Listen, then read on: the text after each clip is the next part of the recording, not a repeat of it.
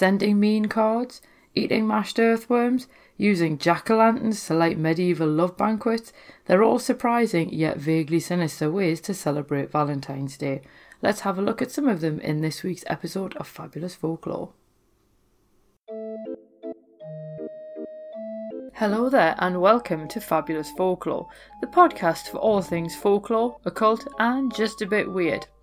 I'm your host Icy Sedgwick, blogger, fantasy author and your guide into these rather mysterious realms. I've got some rare things to show you, so come on in, take a look around, but be careful not to touch anything. These things sometimes bite. Well, hello there and welcome back to Fabulous Folklore with me, your host Icy Sedgwick. This is Freaky February and we are looking at basically all things a bit strange, weird and bizarre this month. And this particular episode, I do realise it's going to go live on the 8th of February and obviously that's basically almost a week ahead of Valentine's Day, but you know, you might want some time to get things ready if any of these ideas that I give you tickle your fancy, who knows. Now this episode is based on a blog post I wrote on the Folklore Thursday website, which is linked in the show notes below, but I have added a couple of extra little bits in there about the heart as well, which I also think is worth covering in this particular episode. Now, trying to divine the origins of Valentine's Day does prove quite challenging, because some people believe the day is named for St. Valentine, who, if you believe the legends, was a priest who conducted marriage ceremonies in secret, and the officials executed him once his clandestine weddings were discovered, and then for some reason his name became synonymous with love and romance, because nothing says romance like execution. Others think that the day derives from the Roman fertility festival of Lupercalia, which was held between February the 13th and 15th, and Pope Gelasius changed the festival's name in 496 CE, claiming that St. Valentine had died refusing to recant his Christianity. So if that's true, the change removed the pagan roots from the festival and turned it into a Christian celebration of love. There will no doubt be some people tearing their hair out at the idea of yet another pagan festival allegedly being corrupted by the Christians. As I say, there's no real evidence either way, so I'm just presenting you with the options. Because let's be honest, folklore is never that simple, because even the sweetest celebrations have a darker aspect. So in this episode, we are going to have a look at the sinister side of Valentine's folklore. And this in particular isn't Valentine's folklore, but it does relate to Lupercalia, and as we have just mentioned it does seem fair to include it. And Plutarch wrote about a particular practice that involved young men running naked through the streets, and they would carry bits of animal skin and then they would try to whip any women that they encountered. Now women would actively go looking for these young men because apparently being whipped with the skin from sacrificed animals would ensure fertility and easy childbirth. And obviously in the days before all the medical advancements that we've got now, I'm assuming you would probably quite happily take anything that would make childbirth easier. Elsewhere in the festivities, men and women would put their names into an urn and then they would take it in turns to draw out a name, and then that person would become their partner for the rest of the festival. And let's be honest, that's still better than Tinder. But it does show the Roman emphasis on sexuality over what then became courtly love in the Middle Ages. So the Romans clearly just wanted to pair people up. And there was a particularly odd and potentially slightly sinister slice of Valentine's folklore in Britain, and people actually believed that women would fall head over heels for the first person that they saw on Valentine's Day, and some women apparently manufactured encounters with men who'd caught their eye sort of earlier on. And Samuel Pepys even recorded in his diary in 1662 that his wife kept her hand over her eyes while she moved around the house because she wanted to avoid seeing the workmen that were doing renovation work. And you can imagine that this belief might be rife with skullduggery and manipulation, which again sounds about right for Valentine's Day. Now, lots of websites discuss the choice of February the 14th for the day. And many people think it derives from an apparent medieval folk belief that birds chose their mates for the year on that date. So people might give their partners a quail egg to signify romance because they were supposed to enhance beauty and fertility. Now, sadly, this is not actually necessarily true, and there is a belief that it may come from a line in Chaucer's poem Parliament of Fowls, and that's from around about 1382. And over time, this quote then stuck as a folk belief, the way that these things often do. And Jim Moon notes that there's no written evidence for the belief in a specific day for birds to mate. And as he points out, the society of Chaucer's era were agrarian and therefore closer to wildlife behaviour and habits than we are now, and because of the unpredictability of spring's arrival, it makes it really unlikely that a specific date would herald mating among birds, so this marriage of the birds became symbolic rather than literal. Although that said, birds do play a huge part in another particularly weird Valentine's belief, and in this one, the first bird a single woman saw on Valentine's Day could predict her future husband's character. Now, this form of divination is known as ornithomancy, obviously ornithology being the study of birds, and ideally you'd want to see a canary, which would mean that you'd marry a doctor, or a goldfinch, which would mean that you'd marry a rich man, and doves meant that you'd have a happy marriage. But you should avoid seeing a woodpecker because that meant that you would stay unmarried. And this is the thing, a lot of the Valentine's folklore does relate to finding a partner or seeing a vision of your intended. And you do get quite a lot of crossover with some of the beliefs that you have around Halloween and trying to see who your future husband or wife is going to be. And while this practice sounds a lot closer to a Halloween superstition than one for Valentine's Day, one particularly dark tradition involved graveyards. So what you should do is head to a cemetery the night before Valentine's Day, so obviously February the 13th, and then at midnight you've got to run round the church 12 times, and if you do it properly, your future lover would appear as a ghost. And other people believe that you'd see omens that, if interpreted correctly, would reveal your intended. I've no idea if that worked, but there we go. That's something that you can always try. This is why I wanted to give you this stuff in advance, people. Lisa Graves and Trisha Cohen note that women also turn to food to help with Valentine's issues, and they might throw marigolds into the path of their love, they might pin bay leaves to a pillow, or place a slice of wedding cake beneath, and either of these would help encourage prophetic dreams. And this is the slightly icky bit. Well, I say slightly, this is the incredibly icky bit. They would also mash up leeks and earthworms and then eat the mixture, which would help strengthen a failing relationship. I can't possibly say whether that is a good idea or not, but if you decide to do that, you do it at your own discretion. I'd probably rather that you didn't. But according to Hazel Andrews and Teresa Leopold, people held banquets to celebrate love at the time, and I can only hope that they weren't eating earthworm mash. But guests wore infinity signs and other love symbols on their clothes, and they were supposed to talk about love over dishes that were known to stimulate affection. And it all sounds really quite lovely, and you might think, hang on a minute, Icy, you said you were going to do sinister Valentine folklore. But what you have to bear in mind is these banquets were lit by what Tom Hodgkinson describes as love lanterns, that were often large hollowed out turnips similar to jack-o'-lanterns, so it's quite spooky stuff all round.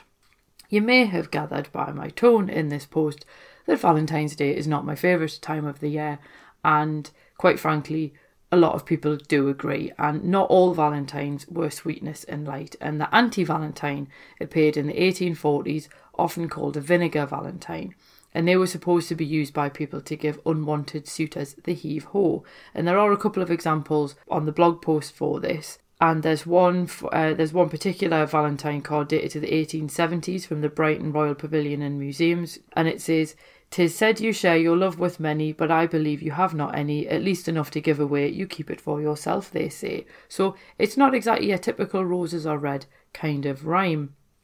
And some early trolls obviously used them in a much more bullying fashion, just simply sending them to people that they just didn't like.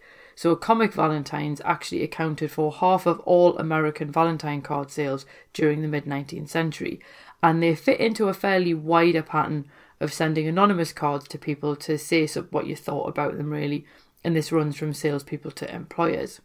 We have Glassdoor now, so we don't need to do this. But while some people might debate whether they should be considered folklore, the sending of these vinegar Valentines does derive from culturally acceptable traditions like sending cards, and the practice actually fell out of favour in the 19th century. But then again, it's the kind of thing that you can imagine there being a 21st century revival of.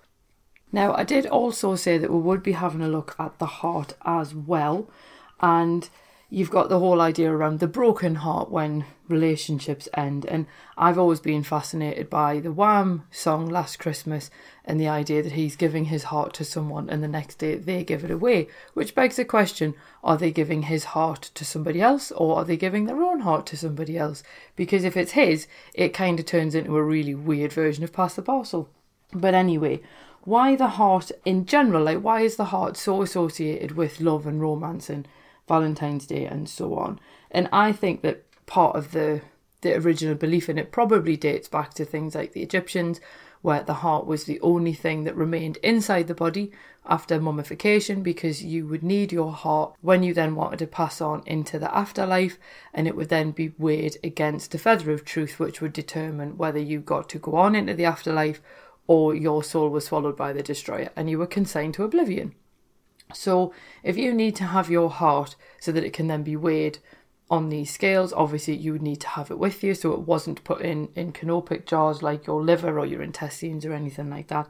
And that was basically the really important part of the human body. I mean, considering the way that they removed the brain, we, I think, today would probably cite the brain as being where you are, where you exist, if that makes sense, because that's kind of where the mind is. But obviously for other civilizations, it's the heart. And there are obviously parts of biology and so on that would support a reading like that. And Gavin Francis explains that patients who suffer heart valve failure, they display this sudden conviction that they're dying. And this phenomenon is known as ango animi, or anguish of the soul. And at this point, the heart sort of alerts the body to its imminent end. And this basically gives the heart a sort of sense of sentience that other body parts just don't get. And obviously, when you think of how many ways that we describe emotions come down to the heart, so you talk about horror films that, kind of get the blood pumping or the heart thumping and things like that, or they really make your pulse race and so on. It's all around the heart and the effect on the heart, rather than, nobody sort of talks about the effect of a horror film on their kidneys, for example. So it's all about the heart as almost being a really important part of the body for just literally how you actually process things. And this is where it's quite interesting, because if you look at some stories of heart transplant patients, they don't really bond with the new heart, and they almost see it as quite alien. And Gavin Francis also notes that some patients connected to heart bypass machines actually experience a form of distress, and he theorises that this is a disturbance of mood and cognition brought on by having your blood moved beyond the confines of the body. And while many theories have been proposed to explain such sensations, it's basically the fact that it's possible that the self depends on the actual heart's rhythm.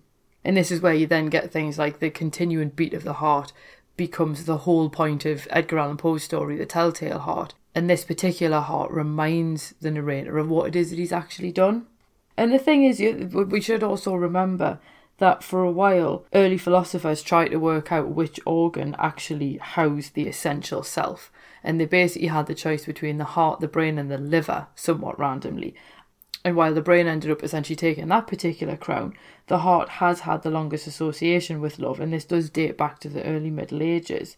And then also, just look at the Tin Man in The Wizard of Oz. I mean, the whole point of him essentially getting a heart is because he wants to essentially feel human, so he wants to kind of have a soul. So this is again where the heart is the essential self, which we saw in the ancient Egyptians, then even comes out in, popular culture. And also, don't forget that driving a stake through the chest is one of the primary ways of getting rid of a vampire. So it could just simply be that if the heart represents the soul or the essential self of a person, destroying the heart therefore then destroys them. So that would explain why the whole staking thing comes into it. I should point out that while I'm saying staking things, I am miming this, and I don't know why, because obviously you can't see it. But I hope that all of this Valentine's folklore and information around the heart has given you something to think about for maybe doing something slightly different on Valentine's Day. And next time that you walk into a stationer's shop and you're bombarded with the dazzling array of cards, I would like you to remember this episode and just ask yourself, could you better express your love with earthworm mash or by whipping your partner with animal skins? And if you're single, should you take up bird watching for clues to see a future husband? Whatever you do, just remember to show you love someone in the way that best suits you. And you could also think of a way of doing that doesn't involve glitter-encrusted cards and chocolates. Incidentally, if you do want to send somebody roses, I do have an entire episode about the folklore of roses, which you can find in the archive, and I'll put the link to it below anyway, so you can find that again if you want. I hope you've enjoyed this episode on basically the Valentine's Day folklore and considerations around the heart, and that I hope that whatever you do, if you're single, have a nice day, treat yourself, go and do something nice, go and do something that you enjoy, and if you're with someone, try and think of something nice to do. It's being a bit original as well. And next week we will be back with cemetery superstitions, which I think is a little bit more my speed. So I bid you all a good week. I bid you all a happy Valentine's Day. So there you go. You've all had at least one Valentine from me. And I hope you all have a marvellous week, and I will see you soon. Cheerio.